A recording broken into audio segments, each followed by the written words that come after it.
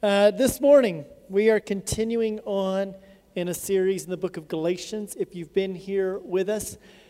And one of the things that I remember studying when I was in seminary was an area of study called apologetics. Now, some of you have heard that phrase, and some of you may not have. What that simply means is a defense of the faith. What apologetics says is our faith, our trust in Jesus Christ, it has a reasonableness to it.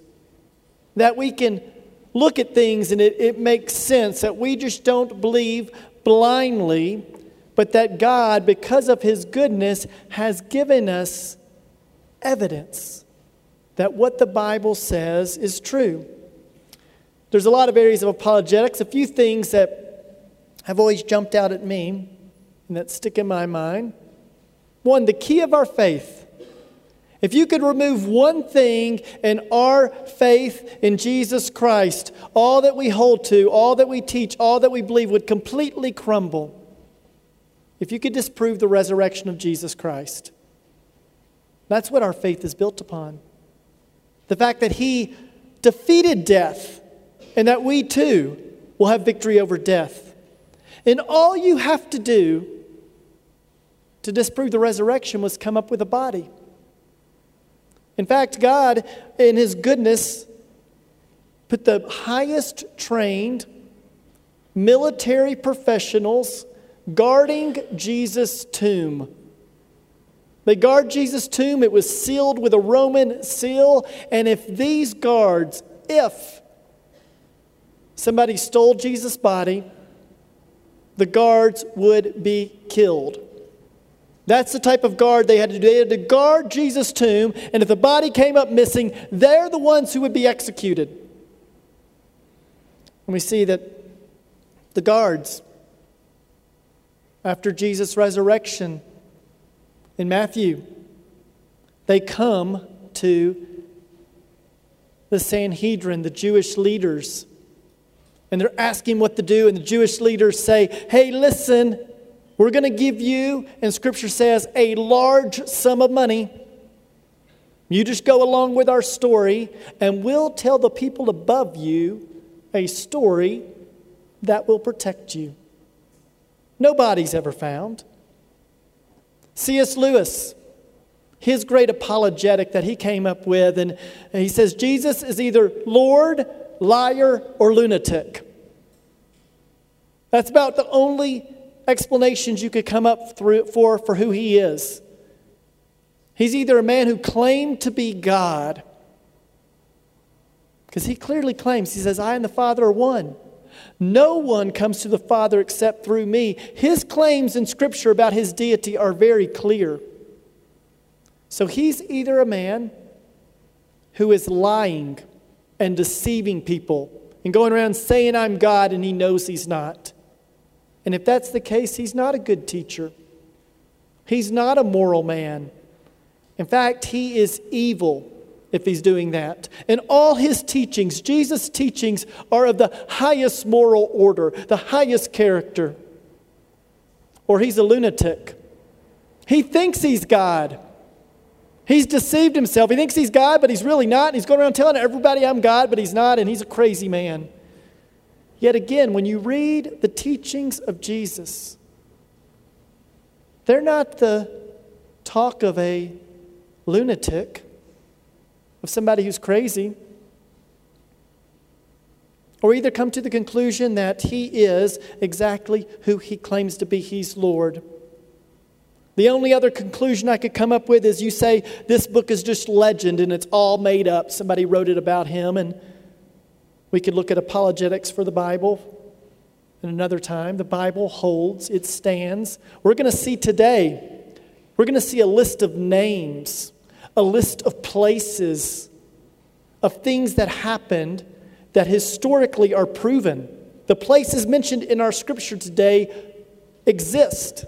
You can go there and stand there. The Bible's not rooted in fiction. My favorite apologetic, the one that's stuck with me and that I can't escape, the disciples. 11 of the 12 disciples went and died for their faith. Peter, crucified upside down. His brother Andrew, crucified on an X-shaped cross. Philip, tortured and impaled with poles. James, beheaded. James, son of Alphaeus, stoned and beaten with a club. Matthew, staked to the ground and speared to death. Thomas, speared in India. The Apostle Paul, who wrote this, would be beheaded himself. Now, here's what's true. People will die for what they believe. That happens every day. People believe in a cause, and they will die for what they believe. But here's what people won't die for: what they know is a lie. People will not die for something they know is a lie. And those disciples, if you and I die for our faith, we die for what we believe. The disciples, here's what they died for: what they believed they saw, what they touched. They said, we touched Jesus. We saw Jesus. We saw him risen. Now, if that wasn't true, you wouldn't have 11 of the 12 disciples willing to die for their faith. As they're about to crucify Peter, you go, hey, I'm not dying for a lie. We made it up. Let me live. No, they all died because they knew that Jesus indeed had risen from the dead. And the only disciple who didn't die for his faith was John, who was boiled in oil, and they tried to kill him, but God allowed him to live so he could write the book of Revelation. Now, our faith holds up, and it makes sense. You know, one of the greatest apologetics we have is that of a personal testimony. What God has done in our lives. Like we all are sinners, and yet God somehow redeems us and uses us. One of my good friends here in Ethiopia, who's been a dear brother and who has served this church well, one of our elders. Many of you know a man named Trent Post. Before Trent became a Christian, society said, your sins are so great that the consequences, you get to go to prison. Now, I never tell somebody's story without permission, and this is written in a book, so I think I've asked Trent if I could share. But his sins were so great in the eyes of society that they said, we're putting you in jail. And it's there that the hound of heaven, that our Lord Jesus Christ got a hold of his life, redeemed him, transformed him. And if any of you, those of you who know Trent, know this is true. He is one of the most godly, sacrificial, Jesus-loving men I know. And that doesn't happen unless Jesus gets in your life and transforms you. That's the power of what God does. He takes people that we look and say, there's no way God would save them. And he turns their lives around. He changes them. And if you're here today and you're going, you mean IEC has an elder that used to be in prison? If that bothers you, I'll tell you, you may not have tasted the glorious grace of Christ. Because what we should look at and go, God's grace is enough for those that our society would say is the worst. And you may also not realize this. Your sin is just as grievous. Your sin is just as offensive to God, but God came and rescued you. Well, today in the book of Galatians, what we're going to see is a personal testimony by a man who everybody goes, this guy is the worst. If you were a Christian, the greatest enemy of Christianity after the ascension of Jesus Christ was a man named Saul of Tarsus. If you heard the name Saul, you ran. You don't want Saul coming near you. You're terrified of this man because he is the leader of destroying Christians. He hates Christianity so much that he wants to kill those who proclaim the gospel. That's the type of man this is. He's the worst that you could think of. But God. 20% of the book of Galatians deals with testimony from Paul, his personal nature. Paul gives his testimony 7 times. 3 times in the book of Acts, 4 times in his letters. Why? Because one of the greatest testimonies to the power and the deity of Jesus Christ is your life, is my life. We're not the same.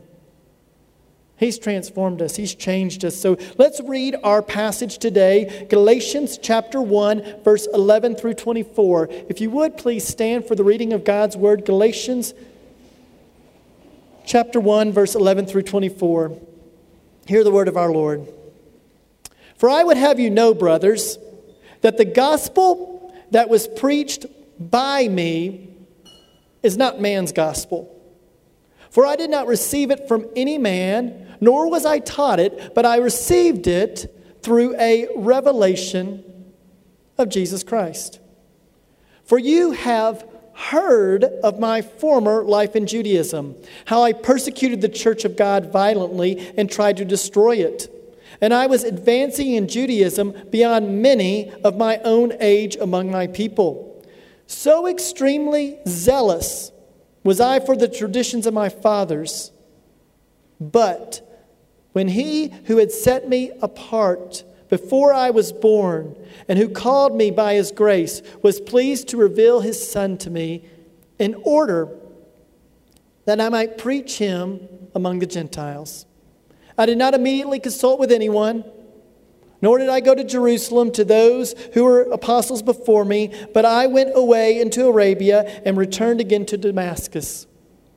Then, after 3 years, I went up to Jerusalem to visit Cephas and remained there with him 15 days. But when I saw none of the other apostles except James, the Lord's brother, in what I'm writing to you before God, I do not lie. Then I went into the region of Syria and Cilicia, and I was still unknown in person to the churches of Judea that are in Christ. They only were hearing it said, "He who used to persecute us is now preaching the faith he once tried to destroy." And they glorified God because of me. This is the word of God for the people of God. And all God's people said, "Praise be to God." You may be seated. God, we do rejoice over your word. We thank you for your word. It declares that all men are like grass. All our glories like the flowers of the field. The grass withers and the flowers fade, but your word, O Lord, your word stands forever. May this be the word that is faithfully preached today. Unless you speak, nothing of any eternal significance will be spoken here today, Lord Jesus. So speak, we pray. Amen. A little bit of what's happening in the book of Galatians. Paul goes on his first missionary journey. Great success in the region of Galatia. He comes back. Everything's great, but then he hears a report that there have been people following Paul and going to the churches he started, teaching that Christ is not enough, that your identity still must be Jewish. You've got to identify with the Jewish customs and keep those in order to truly be saved, is what they're saying, and they're teaching an error, a heresy, something that's not truly in line with the good news of the gospel, because the good news of the gospel is this: Christ is sufficient. He's enough. He's done it all. You and I bring nothing. But what they're doing is they're attacking Paul's message and him as the messenger. So Paul is doing a defense of both the faith and a defense of who he is. I'm going to show you 5 things in our passage today. The first one is this. In verse 11 and 12. We don't preach man's gospel. Don't preach man's gospel. If you've got your bulletin, you can write that in there. It's don't preach man's gospel. Paul is coming around saying, for some of you, for I would have you know. He wants them to know something. Here's what he wants them to know. I'm not preaching man's gospel. What is man's gospel? It always has the same heart to it. Man's gospel is this. You do something. You be really good. You help people. You earn your way into heaven. You do religious practices, or you have a certain identity from a certain people group or a certain nation or a certain family. He's dealing heavily in this book with the idea of where is your identity? Is your identity sufficiently in Christ, or is your identity in your Judaism? Is your identity in the nation you come from? Is my identity more in the fact that I'm an American from the United States, or is it in Christ more? He's dealing with all these things and saying, no, it's Christ alone. One of the false gospels often taught or often believed today is the gospel of the nice person. If someone's nice and really kind and people like them, then surely that's enough. And what that fails to understand is the depth of our sin and the fullness of Christ and our need for a Savior. That all of our niceness is often about us. I want people to perceive me a certain way. I want the glory. I want the recognition. I want to be known as a nice person. And we look and go, if they're nice, there's no way. But that's not enough. You see, it's Christ alone. It's not Christ plus be a really nice person. And you can tell some people who think that way, they look at sins in a hierarchy. This is a really bad sin. This isn't a big deal sin. And the nice person, their sins aren't that big, or at least they don't think they are. God says all have sinned. All our sin deserves death. It doesn't matter what our sin is. Sure, the consequence of sin is different on earth. Some sin here on earth can get you put in prison. In some sin, you can hide away and let no one see it, yet it brings the same destructive element between you and God. So here we often want to lessen our sins. One of the ways you know that you lessen sin is you call it a mistake. I just made a mistake. Now we go, I sinned. I sinned against a brother. I sinned against God Almighty. You see, one of the hard things for us is the gospel. I mentioned this last week is so simple. It's very simple. We've sinned. Christ is sufficient. He paid the price. He died the death you deserved. He lived the life you couldn't live. And He rose from the dead so that you too can live forever. And all you have to do is believe. That's just so simple. We struggle with it. Now on down in verse 13, Paul says, you've heard of my former way of life. Here's the second thing I want you to know. Grace covers our past. All of us have a past. Some of us are still dealing with the shame of our past before we walked with the Lord. Some of you deal with the shame of continual struggle in sin. But God's grace is enough. That's the scandal of it. God's grace is enough to cover your sin. And Paul begins to speak, hey, I was violently persecuting Christians. There's no one in the New Testament that's a bigger enemy of Christianity. We have two early enemies of Christianity. One of them was Herod. Herod tried to destroy Christians. He died and was eaten by worms. Tragic. The other is Saul. Saul met Christ. His life was turned around and he was transformed, took on the name Paul. That's what God does. And those two men, all of us, that's one of the two places we're headed. Either Christ is going to turn our life around like he did Saul, or like Herod, they'll die in rebellion to Christ and be eaten by worms here. Now, Paul in verse 14, look at what he says. I was advancing in Judaism beyond those of my own age among my people, so extremely zealous for the traditions of my fathers. Hear this. Paul was sincere. He was passionate about Judaism. You would not meet a more passionate person than Paul, a more zealous Judaizer than Paul. He was advancing. He was the leader. He was the young superstar. And in Jewish culture, you wanted your children. Parents, when you look and go, my children, I'm really proud of them. My son, he's on the Sanhedrin. He's a religious leader. And Paul, he's the biggest star of his day. And Paul says all of that essentially is meaningless. He was sincere and zealous about the wrong things. That's one of those tragic testimonies of anybody's life. I was passionate. I was successful in all the wrong things. I was successful in things that aren't going to last, that aren't going to be eternal, that aren't going to matter, that didn't point people to Jesus.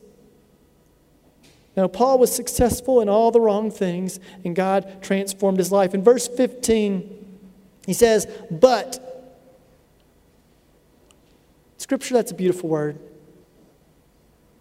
Bad news. Paul was rebellious. Here we hear the word but. We love that word whenever watching a sporting event. The other team scored a goal. But there was a penalty. Bad news. You've got a disease. But there's a treatment that's effective. Those buts are beautiful. And here, that's what he says. But when he who set me apart before I was born was pleased to reveal his Son to me, he called me by grace. Grace is something you don't deserve. You don't earn it. You don't work for it. God gives it to you. Third point we see is God's grace revealed in Christ saves. God's grace revealed in Jesus Christ, that's what saves you. You cannot save yourself. Only God Almighty can save you, and He saves Jesus. He saves Paul here and redeems him through Christ. He revealed him to him, and Paul goes on to preach. Now, list all these cities. Again, getting back to, these are real places. Damascus, it's a city. Still around today. And Paul walks through all these people and these things that happened in his life, how he's proving that his message does not come from man. It comes from Christ. That's what Paul is showing. My message is not from man, it's from Jesus Christ. And in verse 17, he begins to talk about him revealing it. And our fourth point is this: God uses sinners like you and me. Some of you look at your life and you go, how can God use me? I've made too many mistakes. I've waited too long. My life is nearly spent. God can't use me. No, that's only people God uses is those who go, I have nothing to offer. I'm empty-handed. There's nothing I have to give. All I can do is say, Christ. Look to Him. He saves, He redeems, and keep pointing people to Jesus. God uses sinners like you and me.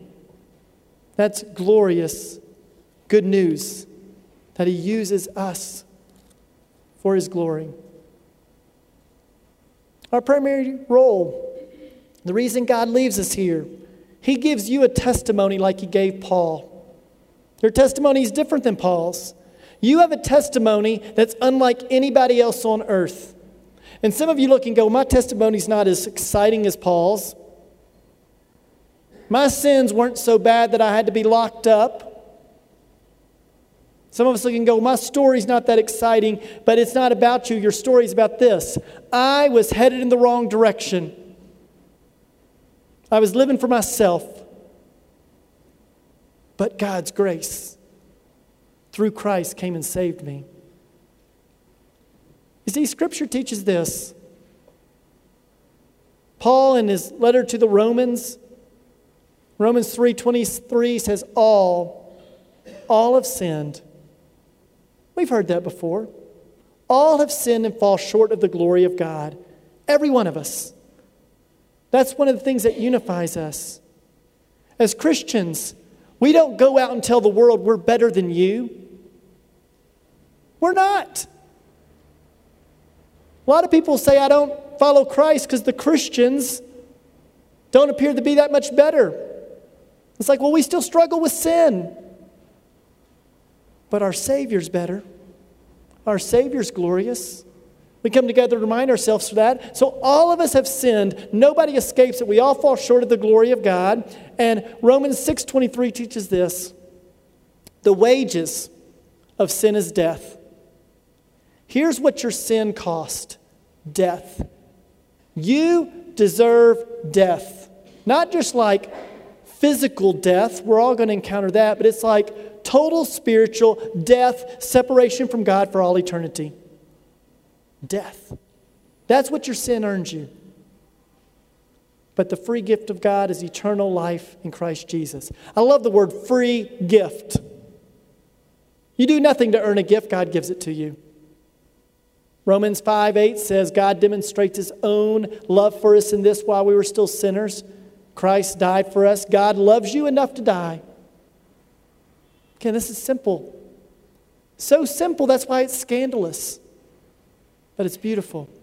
Romans 10:9 says that if you confess with your mouth Jesus is Lord and believe in your heart that God raised Him from the dead, you will be saved. Don't I have to do something? Don't I need some works? Don't I need to show up and be really good? Confess with your mouth Jesus is Lord and believe in your heart God really raised Him. He's alive. And God takes what you deserve. You deserve death. And He says, Jesus took your death. You were to live perfectly. You didn't. Jesus did, and He died in your place. He doesn't deserve death. You deserve death. And He took your place. He was a substitute. They're about to kill you, and Jesus steps up and says, I'll take their place. And all you have to do is believe. Gosh, that's simple. It's so easy. That's part of the scandal of Christianity. Our flesh wants man's gospel. We want to do something. He's done it all. Romans 8:1 says, therefore there is now no condemnation for those who are in Christ Jesus.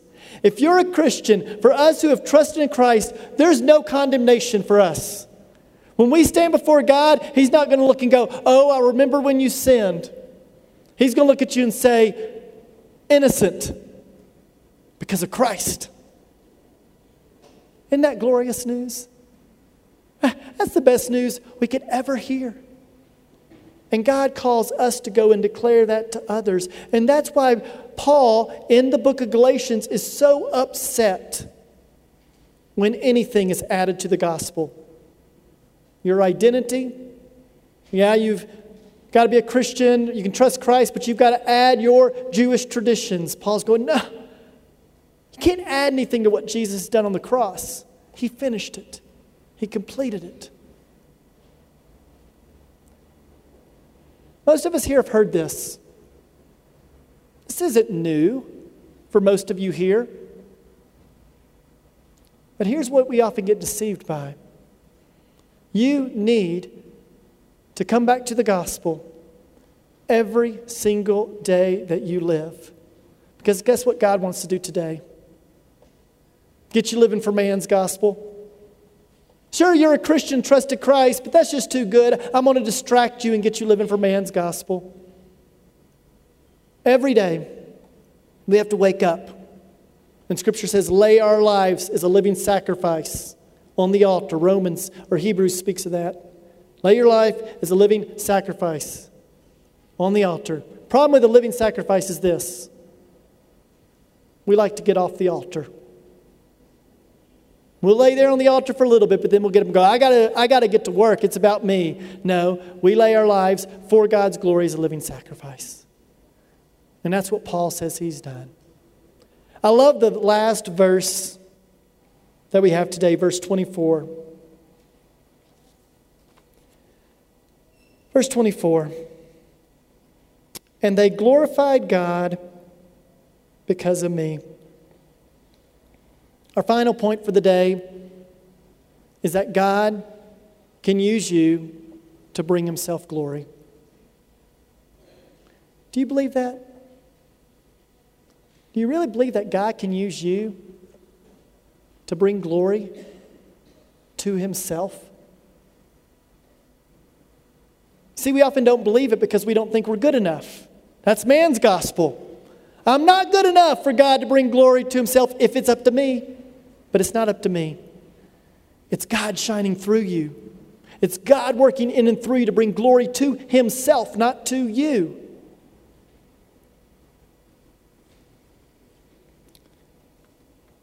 It's one of my great hopes for life. If that could be the summary of my life, they glorified God because of me,